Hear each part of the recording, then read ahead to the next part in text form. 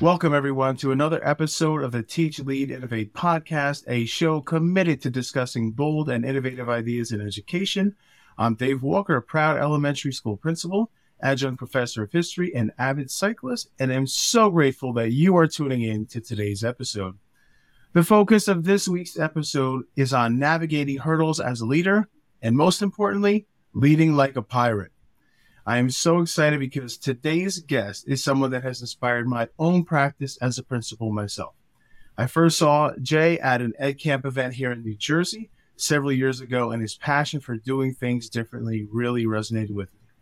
Jay Billy is the proud principal of Baird Tavern Elementary School in Hopewell Township, New Jersey.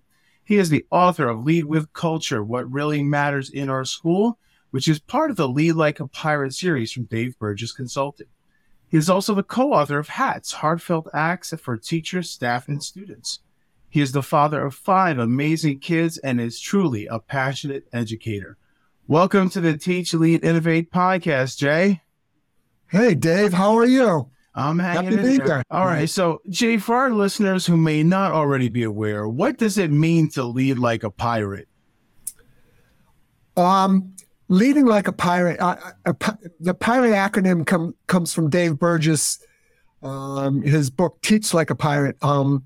P is for passion, I is for immersion, R is for rapport, A is for ask and analyze, T is for transformation, E is for enthusiasm.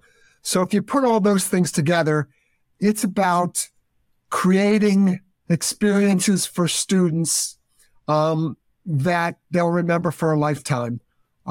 And trying to make school a place where students are running to get into instead of out of. And that's kind of from the Lead Like a Pirate book, where we talk about that. But I think that leading like a pirate is just kind of, that each letter of the pirate acronym means a lot to me. I mean, I could say is the most important. The ask and analyze piece of, looking at our practices and asking, how can I make this better? How can I make it more engaging? How can I make it more special for our kids, for our teachers? I think that as a leader is one of the most important things. Not doing things the way they've always been done just because they've always been done that way. As a history teacher now, adjunct professor of history, this book really influenced my thinking and professional practice as well. But as a principal, how do you encourage your teachers to teach like a pirate? Well, I think having an understanding of the acronym and then modeling risk-taking and doing things differently, thinking outside the box, allowing teachers to have to step outside of the standardization that's now expected in our schools, I think is a very important element. When teachers feel they're put in a box, sometimes they get stagnant, the lessons get stagnant. So I try to do things that, first of all, model that I don't want to do it the way we've always done it. And secondly, when they have ideas or thoughts, say yes a lot. I say yes a lot. We're very lucky to have creative teachers here who want to try things differently, want to do things differently, and have ideas. And, instead of saying, no, you say yes, and how can I help? And I think that's so important because in the end, we're trying to create an environment where learning is fun and learning is a lifelong passion for our kids. And we don't want to get stagnant. Walk around school and walk through the hallways and go like, wow, this is kind of cool. I would like this if I was a kid. And so we try not to forget about that. I also think that to keep our kids, parents, students, staff all running into school, we got to find ways to make the day enjoyable. Nobody likes to go to work. I say that with quotations, where people aren't, smiling and laughing and being joyful. In order to enable risk-taking and all those things for teachers to be able to get out of the box, that culture has to be there, correct? And that trust has to be there, right? So at any school, collaboration among teachers, staff, administration is key. How do you foster a collaborative atmosphere at your school? Well, and Dave, this is, I'm new this year. I'm in a new school this year. I was in the district for 15 years. So for me, it's just kind of being present and doing what I say I'm going to do, being where I say I'm going to be, to try to get invited into those conversations about teaching and learning. There has to be trust. And until you build that trust, you won't get invited into those conversations, or you won't have an impact in the way that you want to have an impact. So like as a new principal, the biggest thing I've been doing has been just walking around and being present, jumping in where I'm needed, helping where I can, showing the people that I respect the work that they've been doing over the years, and then trying to add a few ideas here and there when I can. But building that trust is the most important thing to building culture. Once you have trust, you can take risks. Once they feel like it's not a gotcha mentality where it's like, oh, you did this now, we have to deal with this. When they feel that, it's like, hey, here's an idea that can make that even better, or here, and they listen to that, then you can grow. You talk about the collaboration piece of it. People need to believe in each other. So often in education, it's a competition, and it's not. And if you have a building where people are learning from each other and are watching what each other do, and then taking those ideas and making them grow, and not being offended or put off by them, but really like saying, oh, this is really cool, I could use that. And then tweaking and moving and making work for them and their students. I think that's the best way to keep growing. And I think that's big, because so oftentimes teachers can feel like, oh, I got to be careful. Like, they are worried about the gotchas. And I think that in order to do that, it's exactly as you said, you have to build that trust. That's key. And allowing them to take those risks. All right. So, Jay, we hear a lot about like work-life balance, especially today, and prioritizing self-care. And Lead with Culture, you discuss the importance of integrating the gym into your daily routine, early in the morning, going home on time each day, Wellness Wednesdays. Do you still continue with those practices? Have you added others? I know you're in a new school, so. Yeah. So interestingly enough, when I wrote Lead with Culture, I was, I get up at 4. I still get up at 4 every morning, 4:15 every morning. But during the pandemic, the gym closed, and so I still went into work every day. I used my school as a gym, and would run the halls, would go down to the gymnasium and do pull-ups and push-ups and do all that. But I also found that the extra rest I got made me feel different. It was weird. Since the gym closed, I was sleeping an extra hour a day, and I was like, wow, I feel good. So I still go to the gym. I usually go after work now, which sometimes with the evening activities gets difficult. But my kids are grown too, so that like the practice of making sure I got to the gym every day was so that it didn't interrupt with my family. Getting up early and getting there at 5. There's no one awake in the house, and it made it easy. So now my kids are grown and my family's moved out, so I'm able to take the time for myself after work. So those wellness practices that I keep doing. I do get into work early. That's my time, and the part.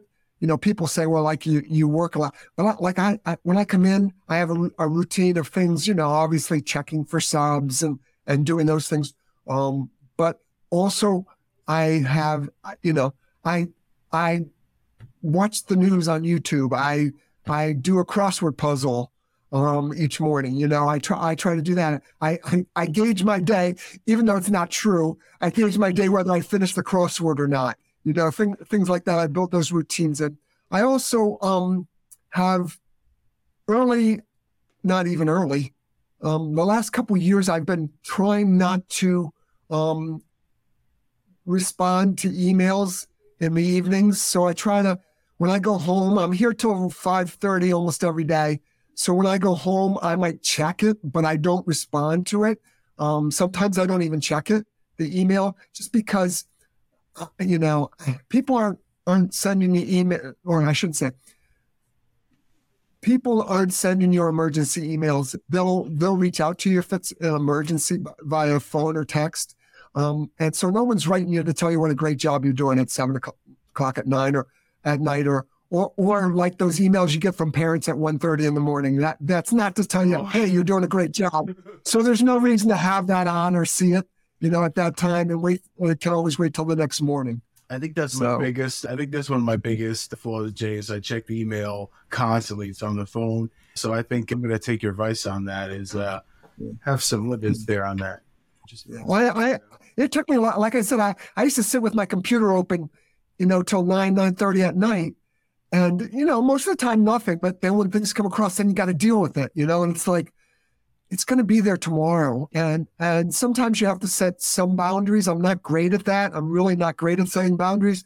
But for me, if I don't see it, I sleep better, to be honest with you. If I because it's going to be there at 6 a.m. anyway. And sometimes it's better if I don't respond at 9 o'clock in haste anyway.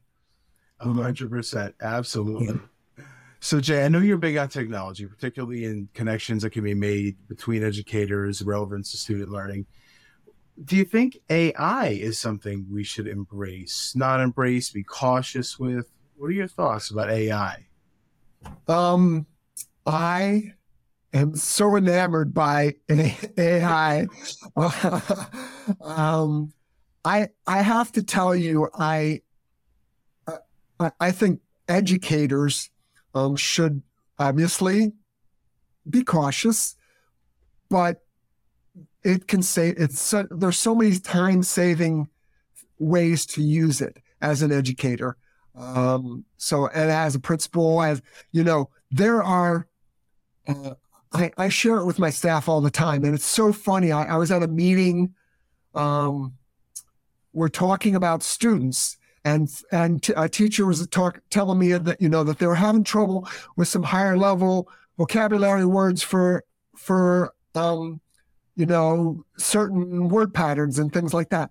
And I'm like, I go into ChatGPT and put in a prompt, and I gave her 15 words, and she goes, holy crap, I can use that, and so like, there are so many great uses. Obviously you have to read through anything that, anything we do. You can put in prompts. It was funny. I was playing, again, because I'm enamored by it. I was playing with one thing. It was wrote a welcome back letter to teachers, students, and staff. It's a video. It's a video. Welcome back. And the only thing I wrote in was welcome back letter to teachers, students, and staff after winter break. That's the only thing I wrote. And I got a minute and a half video. I could choose the voice. I could choose the pictures that they use. And I didn't have to say a word. And it took me literally 3 minutes. And I had a video. And again, it's not as personal as my own video or something like that. But there's so many simple things. Grant writing. Big. Grant writing. Teachers, if you have to write letters of recommendation, sometimes you sit there stuck. You know all these things about a person, but you're stuck on writing the sentence or getting the words out right. Again, you don't have to use exactly what they write, but it kind of gets you started. I'll tell you a secret. I hadn't, I started this new job. I hadn't applied for a job in, 15 years before I came here. And so I'm like, how do you write a letter of application? And so I put that into ChatGPT, and it got me going. Like it gave me a format and gave me things, things like that. And that's how I'm here now, So there's so many, applications that can ease it. There's, for teachers, you have, it'll write your lesson plans. It'll give you, it will. There's programs that'll give you slideshows. There's programs that will give you rubrics. They'll give you quizzes and tests. You have to read through it, but sometimes you sit there with a blank piece of paper and you're going like, okay, I got to get this going. It gives you that jump start that you need. So you do have to be cautious with it, but I do love it. And you know what? Because our kids know it, but our kids know. My daughter's she's in her last year of law school, and she, she's a great writer. She's a great writer in her own. And I'm like, you're going to have to use this. And he goes, yeah, but I feel guilty. And I go like, when you're writing briefs, and you can put in the right information, you're going to get out a really good example of how you need to do these kind of things. So, like I said, I think it's the way of the world. We can't ignore it, and we can't be afraid of it. We have to just embrace it and find ways to make it work. It's kind of like Google 20 years ago, to be honest with you. You're right. And I think that you are correct in that it almost like it provides the skeleton. And then, of course you have to look over it, but you can add on to it. It helps you, like you said, jumpstart things. And also, when it comes to, say, lesson plans, the teachers do the lesson plans and then you, again, add on to it. But it provides, I'd much rather see that creativity and excitement in the classroom as opposed to thorough lesson plans that a teacher sat there and took hours to do when they could have spent that time engaging in the classroom. So thank you for that. I'm very encouraged by AI as well. So according to a recent article by the editorial board of the New York Times this past November, they argued that the school closures that took 50 million children out of classrooms at the start of the pandemic may prove to be the most damaging disruption in the history of American education. According to them, it also set student progress in math and reading back by 2 decades. So I have a two-pronged question. First, what do you think we can do as educators to address this?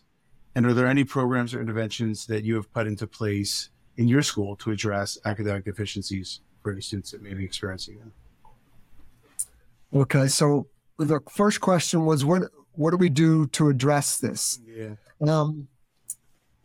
We encourage our teachers to teach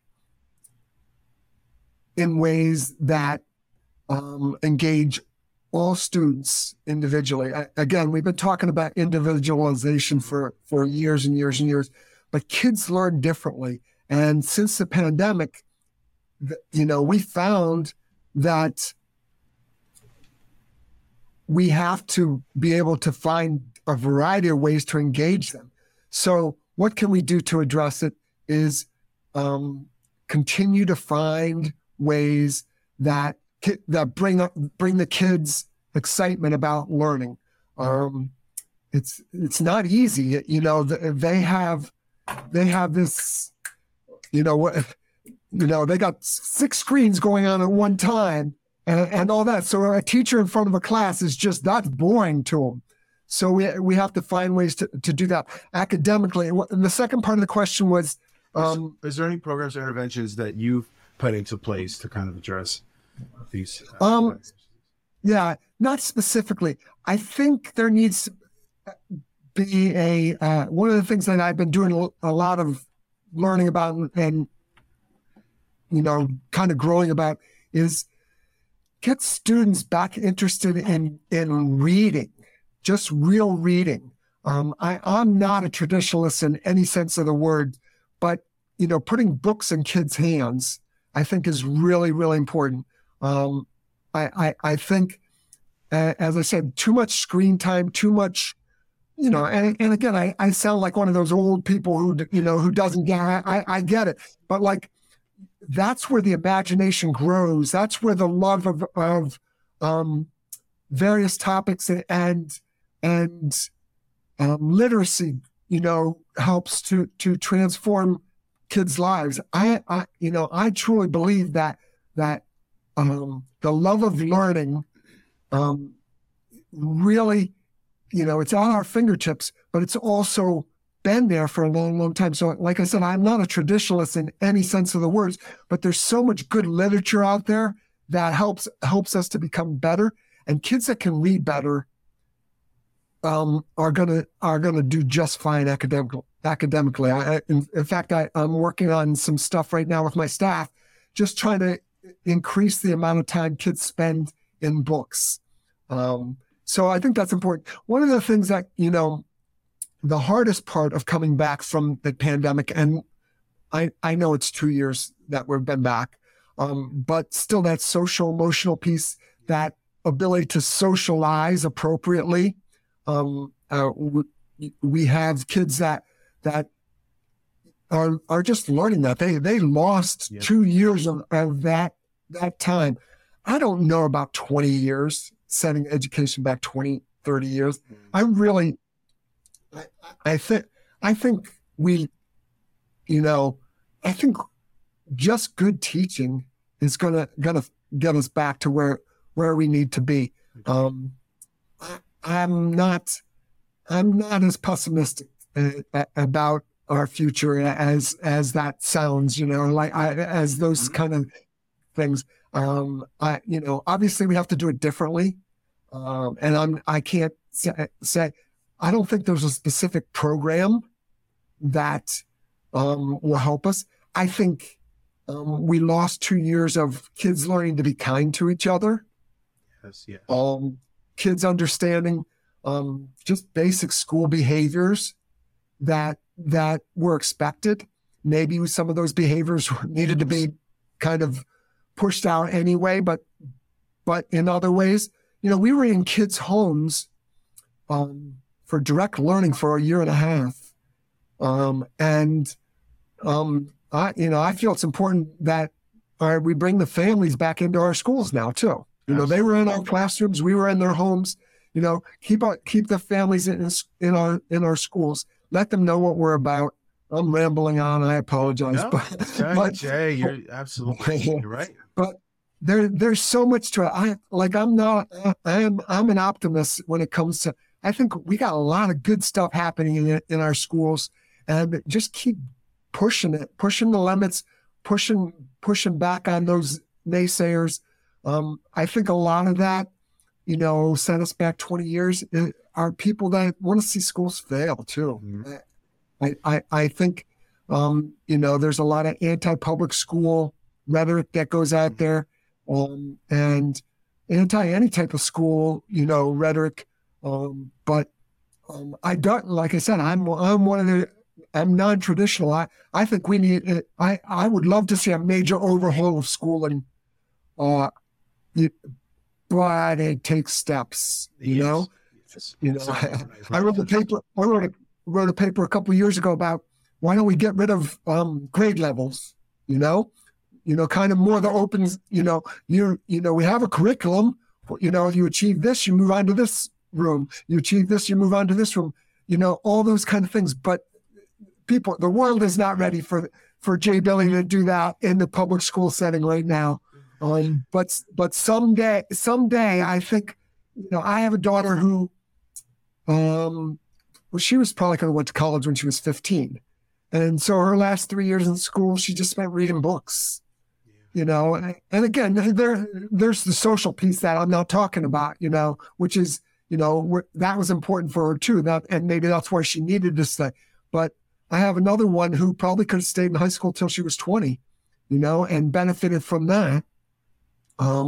As far as the academic piece, but socially she was ready to move on. So we limit that, the 12 grades, which comes from the Committee of 10 back in 1880s, back in Boston and all that stuff. Maybe we need to look at that and redo that, but that's not, it has to start at the bottom, at the top, and then kind of come together eventually, I think, for that to happen. And another reason I'm real hopeful too, Jay, about the future is even just looking at the past, right? If you look at many of the kids that made it through the Spanish flu pandemic in the early 20th century, many of them were the same individuals that went through the Great Depression, World War II, and called in quotes the greatest generation. And I think that we also don't talk about the skills that kids learned as a result of the pandemic, being able to log on to a Zoom call, being able to technologically do these things. So I think I think you're right. In the long term, I think there's still a lot of reason, a lot of hope to be optimistic. Absolutely. Yeah. So, Jay, and look at you, the history teacher. Look at you. Absolutely. It's in my DNA.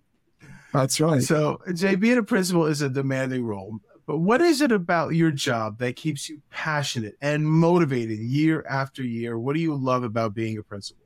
I love to keep learning. I love to be knee deep in kids all day long. Like, do I love writing teacher observations? No. Do I love being in the classroom? Yes. Do I love getting those emails late at night? No. Do I love helping kids problem solve and learn to grow and seeing that growth? Yes. I love to keep learning. Like I said, I'm probably the oldest dude around here. I'm very cognizant of when I walk into a room, whether it's a room of administrators or a room of teachers, or I'm probably the oldest person in the room most of the time. But I still love to learn. I have 3 books next to my chair at home that I'm in the middle of reading and going back and forth with, because like I'm passionate about this, and it keeps me passionate. Like I said, knee deep in kids and just like feeling that energy. That was my biggest negative of the pandemic. Like that's where I get my energy is seeing those kids get off that bus every morning and like high-fiving and singing songs and dancing with them and things like that. That's what I miss. Jay, you have the energy of a 20-year-old, so I don't know what you're talking about. Well, I don't feel as old. I don't feel 62. Well, I am 62. But like I said, I hope I do. I hope they see that too, because I love what I do. I'm very lucky. I'm blessed to be able to do what I do, with these teachers and these kids. And I feel blessed to be in a school that, enjoys me doing those things, Absolutely. Yeah. Jan, I have one final question for you. For aspiring educational leaders, what advice would you give to those who aspire to become principals or administrators in the future?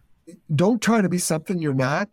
Don't do it for the money, because you believe me, your hourly pay is not going to grow when you step into administration.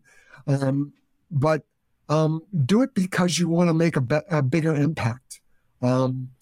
There's some cliches, but like anywhere you go, make sure you leave that place better than it was when you got there. If you look at it that way, and then, in Lead Like a Pirate, they talk about, teachers always do what's best for kids. As a leader, always do what's best for your teachers so they can do what's best for kids. And I think that's important. I always think that, as I said, I've been blessed to be in really good schools, but I've loved every job I've ever had. And I think when you start not loving your job, find a different one. That's, don't stay just because that's what you've always done. So I'm giving lots of advice here, but I think that be who you are, and when you find that your voice isn't welcome, move on to someplace where it's welcome. When you find that you need to learn more and you're not getting that, move on to someplace else. When you find that you're not having the impact you want to have, find ways to create impact. So yeah, that's a lot of cliches, I guess, but I think it's a lot of great advice, actually. Yeah. It's a lot of great advice. Well, Jay, I want to thank you so much for being on the podcast today. You are truly an inspirational leader. Thank you for being a pirate principal, an example to many leaders, teachers, and principals such as myself. If you're not following, Jay, please, it's my pleasure. If you're not following Jay on X, formerly known as Twitter, be sure to do so at jbilly2. You'll definitely be inspired by his content. I will also post links in the description where you can purchase Jay's books. All right, everyone, until we meet again, stay inspired, stay positive, and have the best day ever.